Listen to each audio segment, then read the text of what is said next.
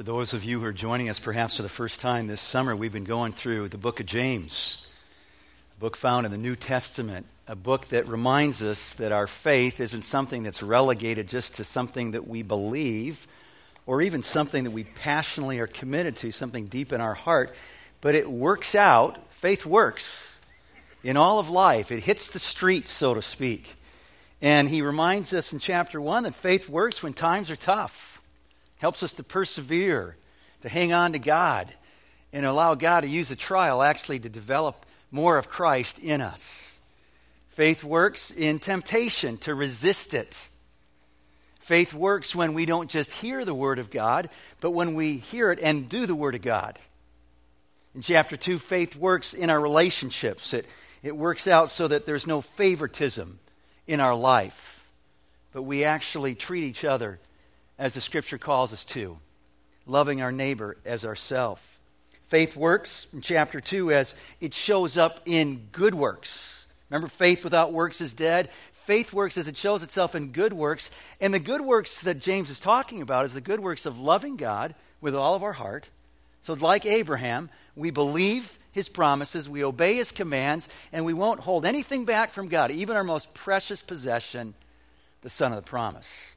But the good works also show up as we love our neighbor as ourselves, so that when we see a friend, a neighbor in need, we're willing to reach out and meet their need. Faith works.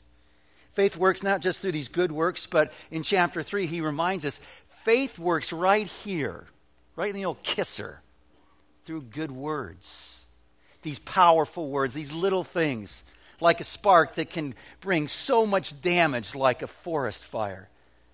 These words, the Bible says, has the power of life and death, and we are reminded that faith works as we allow God to give us a clean heart and keep purifying our hearts so that what flows from the heart will be words that grace people's lives, that give life, that give hope, that build up.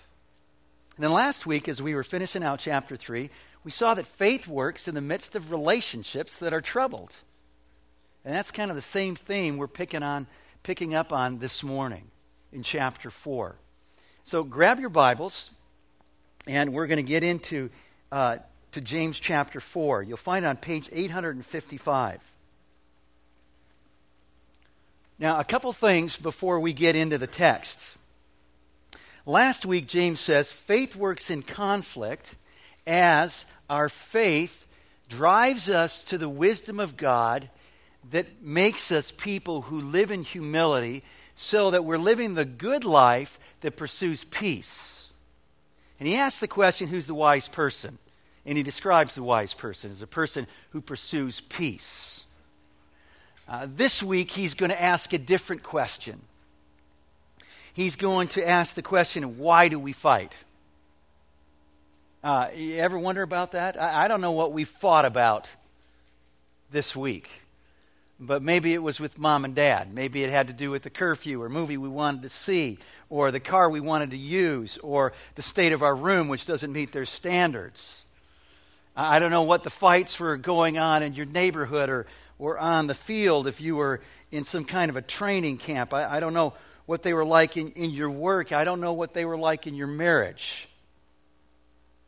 But James says, I'm not really concerned about the circumstances of what you fight about. I want you to think about this, maybe for the first time. Why do you fight? Why do you fight? Why do we fight? Why do we sometimes have the same fight? Why does that happen? Well, let's see how James goes after it here in James chapter 4 as he gets to the heart of conflict and then graciously gives us the cure. First, though, the heart of conflict, verses 1 through 5. He says this, what causes fights and quarrels among you? Don't they come from your desires that battle within you? You want something, but don't get it. You kill and covet, but you cannot have what you want. You quarrel and fight. You do not have because you do not ask God. When you ask, you do not receive because you ask with wrong motives, that you may spend what you get on your pleasures. You adulterous people, don't you know that friendship with the world is hatred toward God? Anyone who chooses to be a friend of the world becomes an enemy of God. Or do you think Scripture says without reason that the Spirit he caused to live in us envies intensely? So the heart of conflict is maybe not what we think it is. It's easy for us to get into conflict and think what we're fighting about is money. What we're fighting about is who's keeping the house or the apartment clean. We think those are the things we're fighting about. And James says, well, let's just back up here a moment. And let me suggest to you, James says, God through James, that the reason we fight in our relationships out here is because there's a battle going on in here.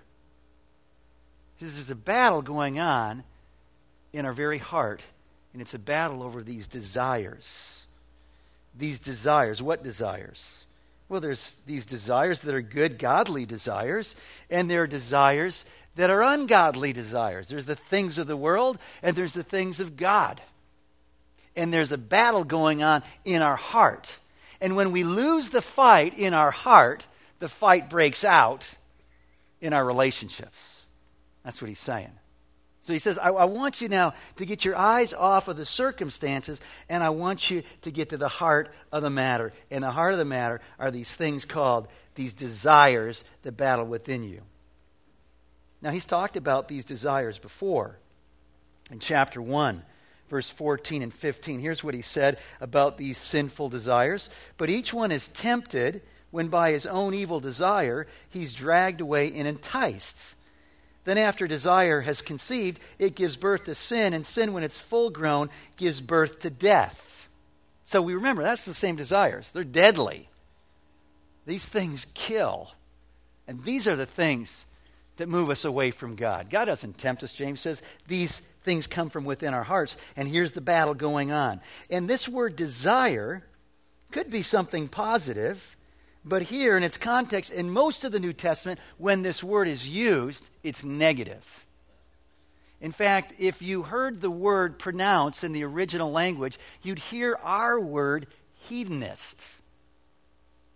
What is a hedonist? Someone who pursues pleasure to the max. They're addicted to pleasure, so to speak. These desires speak of evil desires where we're out of control for things that are maybe natural appetites, but they've gone awry, or things that are not natural.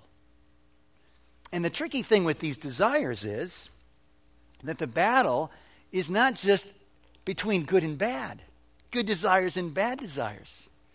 But what can happen is we can take a good desire and it can become a controlling desire that ruins us because we've got to have it. What's an example? You want to get married? Well, that's a good thing. It's a great thing. God says God's blessing is on those who are married, just like his blessing rests on the gift of singleness. It's a great thing. It's God's plan. He's ordained it. Bring two together, one man, one woman for life. It's not a bad desire. But if you fixate on that desire and cannot find contentment in your life as a single person, guess what? A godly desire has become ungodly in your life as it's now ruling your life and it's ruining your life. The Bible says it's a noble thing to aspire to be a leader, to be an elder in the church. It's a great thing. Nothing wrong with that desire. But if it doesn't happen, and you brood over that it's not happening, and do everything you can to get that position, and can't believe that you don't, and bitterness rests in your heart, it's become a ruling desire that is no longer profitable. God's wired us so that we desire food. It's a good thing. We die without it. But you can see where that desire for food, to get a meal to nourish our body, can go awry when we turn to be a glutton and can't stop eating, can't stop thinking about food. And on these things go. And so it's subtle here, and the focus he goes to is our heart, these desires, and all of a sudden we realize what James is saying is, I thought I had a marriage problem. I thought we had a marriage problem. And we do, because stuff's not right in our marriage. I thought we got a problem with the kids in our relationship with my son or my daughter or my mom or my dad. And we do. But James is saying that's a symptom. There's something deeper going on here.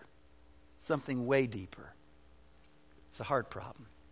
In fact, it's a relationship preceding the conflicted relationship. It's all about my relationship with God. And when this thing's not right, these relationships will never be right. So it's a little bit like the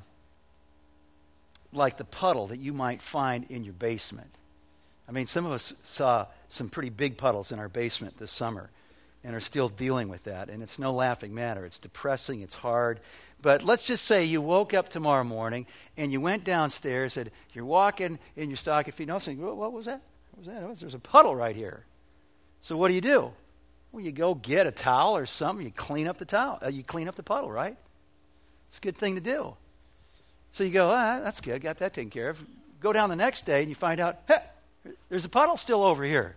What happened? I cleaned that up yesterday. And if you did a week of cleaning up the puddle without ever looking around like, where's this coming from? We'd all say you lost it, man. You got to get in touch with reality. The reason there's a puddle on the floor is not because there's a puddle on the floor, because there's a leak. You better find the leak. And for a lot of our life, especially in our marriages, we just keep mopping up puddles. You go, why does that puddle keep coming back? Why does it keep getting my socks wet? And the two of us, we get down there with our towels. We're mopping it up, trying to get it up. We go, how come it keeps coming back? Because there's a leak. And James says the leak is in our heart. The reason we've got conflict on the outside is because there's a battle waging on the inside. Until we win the battle in our heart, we'll never find peace in our homes. That's what James is saying. It's exactly what he's saying. So where have you been focusing? The puddle or on the leak? James goes on to say in verse 2 here, you don't have because you don't ask. Pray to God, who's the giver of every good and perfect gift, he said in chapter 1, the one who gives generously to those who ask. You pray to God, and he'll give you the things that you want. He says, you don't have what you want because you're asking for the wrong things. You're trying to find it in the wrong places. You're only going to find the things you really long for, true happiness in God. The psalmist says, at his right hand are pleasures forevermore. And you're chasing down the spam. Remember that? You're settling for spam when God's got Chateaubriand for you. And you're never going to be happy with spam. You got to have what God serves up, which is, well, you may be happy with spam, but not forever. It's God's stuff that satisfies forever. And so he says, you don't have the things you're longing for in your life because you don't pray. And he anticipates, yeah, we do. James, we pray, man. We're praying a lot these days. We're getting nailed. We're being persecuted. We're praying all the time. He says, yeah, and as it works out in these relationships and these conflicts you have, yeah, you're praying. You're praying, all right. But you're praying for the wrong things. You're praying for your pleasure. You're praying for your happiness. You're praying that you'd be proved right in this situation. You're just all about you. You're not about me, and you're certainly not about the person you're at war with. So what's God's take on this as we lose the battle in our heart? It's a strong take on it. Look at verse 4. His take is, when we give in to these worldly desires that are waging war with God's will and his ways, we're committing what? Spiritual adultery. Not strong words. We're breaking faith with God. We're saying, God, you can't give me what I need. I got to go someplace else. We're breaking our covenant with God. We're unfaithful. We're being unfriendly. It's more than unfriendly, though. He says we're enemies because when we're friends with the world, we're enemies to God. We show that we don't love him, but we hate him. Whoa. You just hear that? When I give in to the desires of my heart, God says, you hate me. You've broken faith with me. You're not my friend. You're my enemy.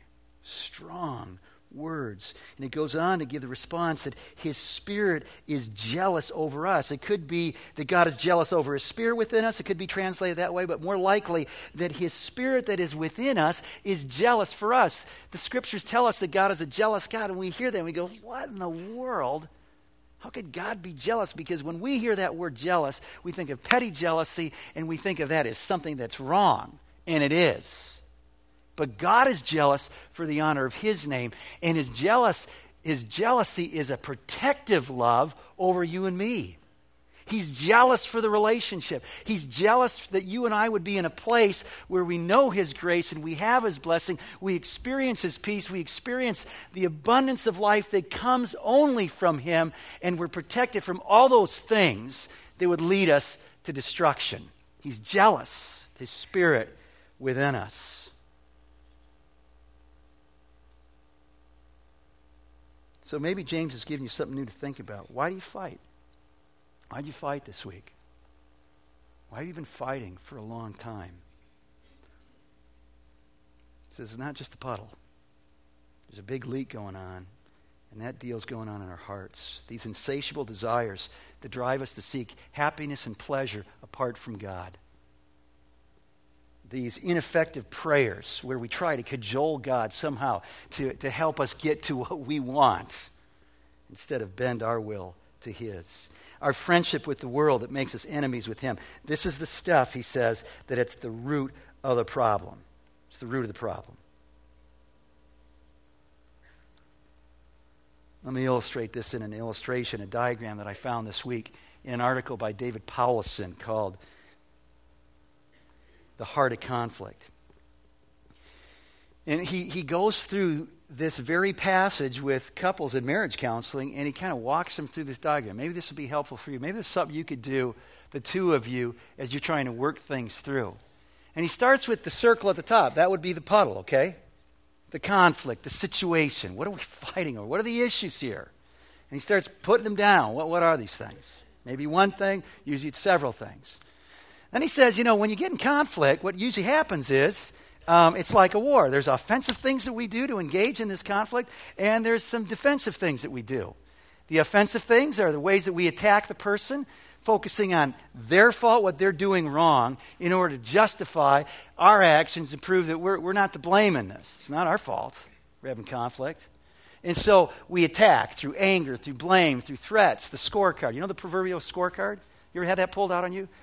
Now look, you've done this thing 3 times, and I give you time and date when this has happened. You're always doing this.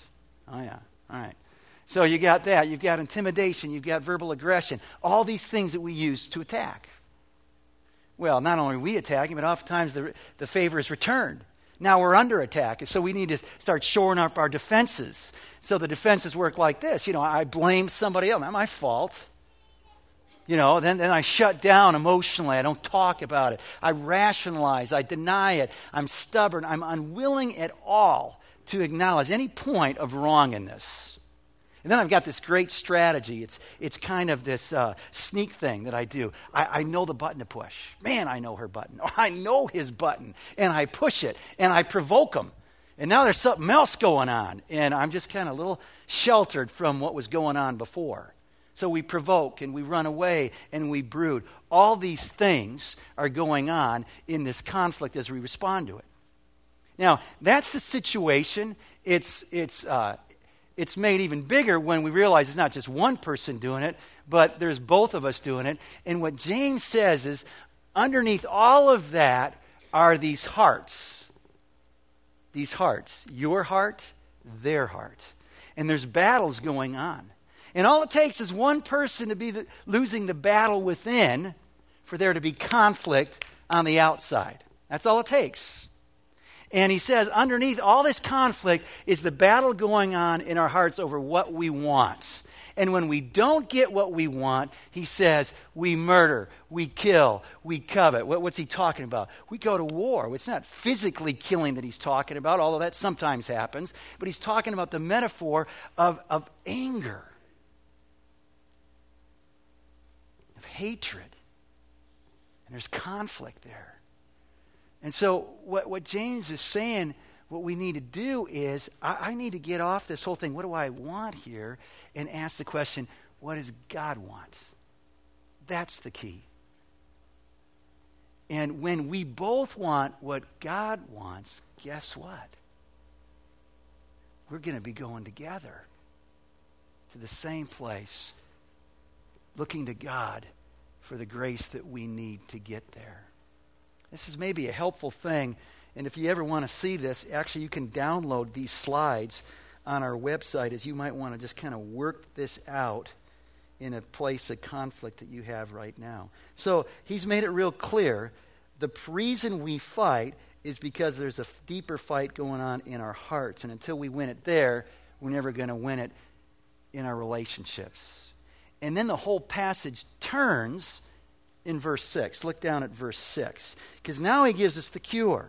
He gives us what will turn it all around. What is our only hope here? It's God's grace. He gives us more grace. That is why the scriptures say God opposes the proud, but gives grace to the humble.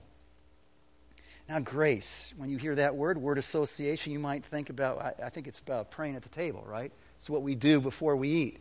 We say grace. Not sure what it means, but that's what we're doing. Well, grace is a free gift. It's getting something that we don't deserve. It's not like justice. That's where we get what we deserve. It's not like mercy, where we don't get what we deserve. Grace is getting something that we don't deserve. Grace, when it's spoken of God, is His goodness poured out on us. All the resources that we need to experience the abundance of life and joy that God has designed for us to experience with Him. Grace. And it's an endless supply. It's grace upon grace. All that we need for the battle within and the battles without. Well, grace for what? Well, grace for that conflict. Grace that I'd look at my heart. It's hard to do. Grace as I realize that I've been unfaithful to God. Grace as I understand that I need to take responsibility. Grace to acknowledge my wrong, to seek forgiveness. Grace to deal with my pride. Grace that would give me hope for a marriage relationship that's just threadbare, flatline, dead. I don't think it'll ever go anywhere. It can't. It seems impossible. Grace comes in and says, there's hope. Not because of who you are, because of who God is and what He gives. Grace upon grace. It's limitless, and yet the text says, actually, it is limited. It only goes out to whom? Who's it go out to in this text? The humble. Who doesn't it go out to? The proud. Why doesn't it go to the proud? Why wouldn't God say, man, I got grace for everybody? Because the proud person doesn't think he needs it. So it's not that God's grace isn't there for the proud person. It's there upon their change of mind that says, man, I don't have it as together as I thought. I can't do this on my own. And that's why for so many of us, we weren't opened up to the grace of God until we were so down. There was only one way to look, and it was up. And what we saw is a gracious God say, I got grace for you. I got mercy for you. I've got hope for you. I've got forgiveness for you. Grace. Grace, not for the proud. Grace for the humble. And so he goes on in verses 7 to 10 to say, let me tell you what this humility looks like. Let me tell you what it looks like. Because what you'll notice in the text is verse 6 talks about humility. Verse 10 talks about humility. Humble yourself before the Lord. When you see something like that going on in the Scriptures, what you know is, hey, there's like a bracket deal going on here. There's humility in 6. There's humility in 10. That means this section is probably about humility. And the probably here is, it's probably describing what does it look like to humble yourself before the Lord? What does it look like to be humble and not proud? So we read in verse 7, here's what it looks like. Submit yourselves then to God. Resist the devil and he will flee from you. Come near to God and he will come near to you. Wash your hands, you sinners, and purify your hearts, you double-minded. Grieve, mourn, and wail. Change your laughter to mourning and your joy to gloom. Humble yourselves before the Lord and he will lift you up. So he begins by saying, if you're someone who's humble, if you're someone who's going to humble yourself, it means that you're going to continually submit yourself to God. What does that mean? It means to acknowledge that he's God, that you're not, and you willingly, gladly place yourself under his leadership, his care, his rule in your life. I'm not God, you're God, and I'm glad you know what's going on. I'm trusting you. I'm submitting to you.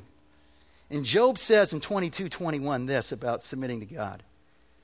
Submit to God and be at peace with him. So the opposite of submitting to God is being at war with God. Stop warring with God. Let him be God. Let him be God of your life. And then he says this, in this way, prosperity will come to you. God says the very things you long for, desperately long for in life, come when you're rightly related to God. Submit to him. What does it look like to humble yourself? To resist the devil. When we resist the devil, we're rejecting his attempts to get us to serve ourselves, to follow these wrong desires. When we humble ourselves, we come near to God. How does that happen in our relationships? Well, those of you who maybe are engaged this morning, or maybe you've been married for a while, you think back. How did you come together? You think about those of you who aren't married yet. You think about your closest friend. How did you guys come together? You spent time together. You talked, sometimes late into the night, opening up some of the things you've never shared with anybody else. That's how you came together. You spent time and you were honest and open with one another. We come near to God. And when we understand that we have been unfaithful to God, it takes great humility to come back to the one who's been faithful to you, the lover of your heart. You draw near as you let God speak to you in his word. You draw near as you, throughout the whole day, just keep talking to God. Draw near. Here's what I found. There's been one common ingredient to marriages that were on the verge of divorce that had a complete turnaround. One common ingredient in my 25 years of ministry. It's two people who've submitted to God, drawn near to him, and said, God, I want to do what you want. And when two people say they both want to do what God wants, there's hope for a marriage. The great thing, too, is for some of you going, well, that's no help to me, because right now I want what God wants, but he doesn't. She doesn't. Well, Peter says, you know what's cool about that? You keep living your life faithfully to God, and you can win their hearts to God without even saying a word. Just by the nature of how you're living your life, God can do that too. And so the humble person is submitting. The humble person is resisting these desires in the enemy. The humble person is drawing near to God, which speaks of a complete turning away from these desires and an acknowledgement of who we are. We turn away through confession, verse 5, washing our hands, purifying our hearts by God's forgiving grace and mercy. We draw near by being fully devoted. There's no more double-mindedness where we're not sure which camp we're in. There's no more riding the fence, so to speak. There's full devotion to Christ. Michael Jordan knew something about fully devoted. He was fully devoted to winning at any price, focused, a competitor like very few others. There's a great story in his book, Driven from Within, where he goes over to the house of Fred Whitfields, who was the chief operating officer of the Charlotte Bobcats basketball team. Now, one of the things that happened that night is they decided to go out to dinner, and Jordan didn't have a jacket. That was required for the evening meal. And so Fred said, just go open my closet, grab one of mine. So Jordan goes upstairs. He goes into Fred's big closet. He starts looking around, and there's a whole bunch of Nike things that, Jordan gave him. He's feeling good about that. But then he sees this Puma stuff. What's this Puma stuff doing in Fred's wardrobe? Well, Fred had a relationship with Fred Sampson, who was a sponsor for Puma. Well, the next thing Fred knew, Jordan had gathered up all the Puma stuff, walked down to the living room, threw it down on a couch there, ran into the kitchen, he got a butcher's knife, and he started cutting up all the Puma stuff. Walked it out to the dumpster, and he looked at Fred and he says, don't let me ever see you wear anything but Nike again. There's no more ride in the fence. I'm a Nike guy. And if you're hanging with me in this organization, you need to be a Nike guy. And God says to us, James says to us, somebody who is humbling themselves is a God guy, a God woman. Our devotion is wholeheartedly and singularly on Christ. Then he says there's something else that marks the life of someone who's humble, and it ties in this whole thing of coming near, not just in confession and singleness of heart, but in this whole thing now that we have a change of mind.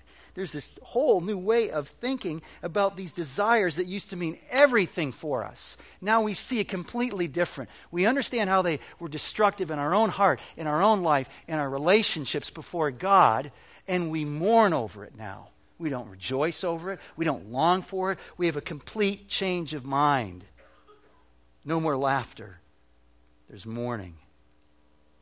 We regret these very things that we once longed for. That's the heart of it. That's the heart of it. This is what it means to humble yourself before God. And it has nothing to do with what he describes in verses 11 and 12. And we can only assume it's going on in the church. It's going on in this church. And let's note this. Remember, these are people who are scattered because of their faith. They're persecuted. They're under intense trial. These people are slinking into their worship areas wondering, are they going to be ratted on? Are they going to have to go into the authorities? Are they going to be whipped and beaten? Maybe something worse. There's intense pressure. And we ought not to miss it, that when you're in big-time trials, you're way more vulnerable to conflict in your relationships, in your own heart. Way more vulnerable. And what's happening here is the fighting that's broken out has brought this new level where they're attacking each other with these slanderous lies. And this has nothing to do with humility, but it's what's going on in the church. So we read in verse 11, brothers, do not slander one another. Anyone who speaks against his brother or judges him speaks against the law and judges it, the law. When you judge the law, you are not keeping it, but sitting in judgment on it. There's only one lawgiver and judge, the one who is able to save and destroy. But you, who are you to judge your neighbor? And James says, what you're doing when you slander each other is you're taking a position where you're acting as if you're God. That's what he means by you're becoming a judger of the law. How so? Well, the law says love your neighbor as yourself. Obviously, when we slander our neighbor, we're not loving our neighbor. And so we're saying at this point, look, I don't have to follow the law. I don't have to be under the law and have this thing have any authority in my life. I'm over the law. And I choose what I want to do when I want to do it. And I don't want to do that. And so I've become like God, who is the only one who is the giver of the law. And I'm putting myself in a very proud place, the place of God. And it happens in a second way, as I start making judgments on the person's character that I'm in conflict with. I'm not at all thinking about my heart, but man, am I labeling their heart. And I can tell you all the things. And in a flurry and heat of emotion, we can even make some things up that would tear their good name down and bring destruction to their life and to your relationship. He says this has nothing to do with humility. So the proud heart, the heart that is centered on self, that wants all these things for our pleasure, is at the heart of conflict. And our only hope is to submit, to resist, to come near to God. And the only way we'll ever get there is by what? Trying harder? By God's grace. It's the only way. It's the only way. And here's, listen, it's how it worked out in our relationship. It's how it can work out in your relationship with God. The Bible says we're messed up. There's a big breach in the relationship. It has nothing to do with God did. It has to do with what we've done. We've gone our own way. So God, I don't need you. I don't think you're really good. I think there's other places that are going to be better for me. I don't want you telling me what to do. And your word has no bearing on my life. We broke the relationship, but it's grace. It's God's free gift of sending his son who never broke the relationship, who always submitted, who always resisted, who always was near God, who perfectly loved God, who perfectly loved his neighbor. The grace that is ours that brings peace with God is the grace that can bring peace in your marriage today. Can bring peace in a relationship that just right now is out of order. That's our hope. And the stakes are huge because James is saying, look, it's bigger than your marriage. It's bigger than your extended family. It's your heart. It's your eternal future. Because Jesus said this, blessed are the peacemakers. They'll be called the sons and daughters of God. And if we're people who are always at war with God and with others, it's a dangerous sign that maybe we're not who we think we are. And the stakes for the church are huge because this is what Jesus prayed in John 17, his classic prayer. It's a prayer that you could say he prayed for Door Creek. Here's what he prayed. That all of them, that's us, that Door Creek may be one, Father, just as you are in me and I am in you. He's praying that our unity would mirror the unity of the Godhead. Perfect unity. May they also be in us so that the world may believe that you have sent me. Why is the unity in the church so big? Because the text tells us that there's this huge apologetic going on. So that when they see us living out our lives in unity, they believe the gospel. That God sent his son in this world not to condemn the world, but to save the world, to reconcile all things to himself in Christ. And when we can't get along with each other, the watching world says, why should I believe that you've got a message of peace for me and God when you guys can't even live it out in your own relationships? Why would I believe that? The stakes are huge. No wonder there's so many church fights. Because Satan's strategic. He understands the logic. No wonder there's so much going on in our Christian marriages. Because Paul says in Ephesians 5, this marriage is supposed to be a mirror to a watching world that says, this is what the gospel relationship looks like. Husbands, when we love our wives as Christ loves the church, dying for our wives, they start getting a picture for, man, that's a different kind of leader. It's because we serve a different kind of Lord. A Lord who would die for the people who rebelled against him.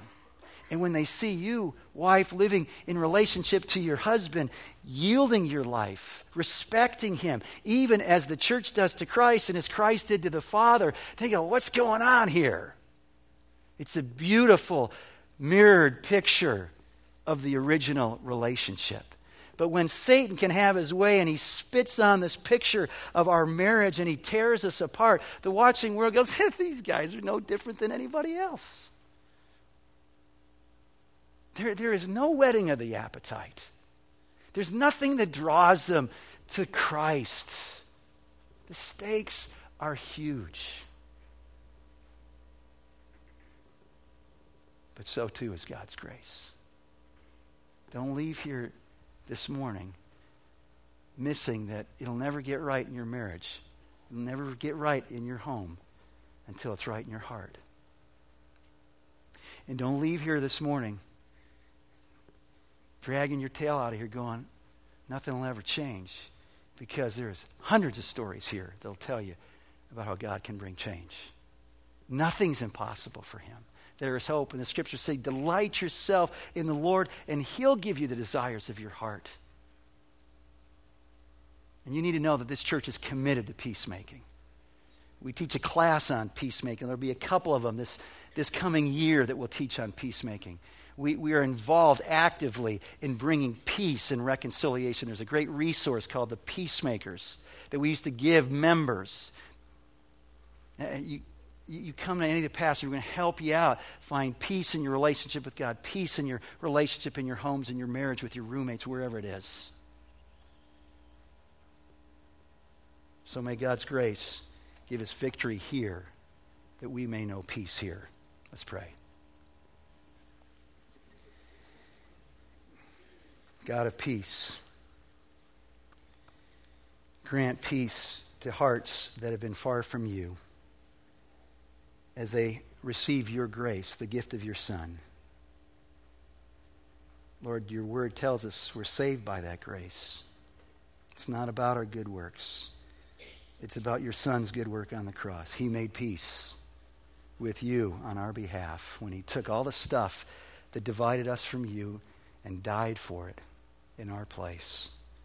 Grant faith to believe that this is true, that they might know your grace and know your peace. Grant peace, Lord, in marriages that right now are flatline, hopeless, and all we've done lately is look at puddles. All the time and energy we've done is try to attack or defend. And Lord, your word is pointing us now to our heart. And that's a hard place to look right now. Give us grace to look and to find your forgiveness and to seek forgiveness and mercy and healing. Protect this church. Protect the marriages of this church from that which would bring dishonor to your name. Lord, we really do seek to reach people who don't know you. And so may our peace help us do that to the honor of you, the Prince of Peace. We pray this in Christ's name. Amen.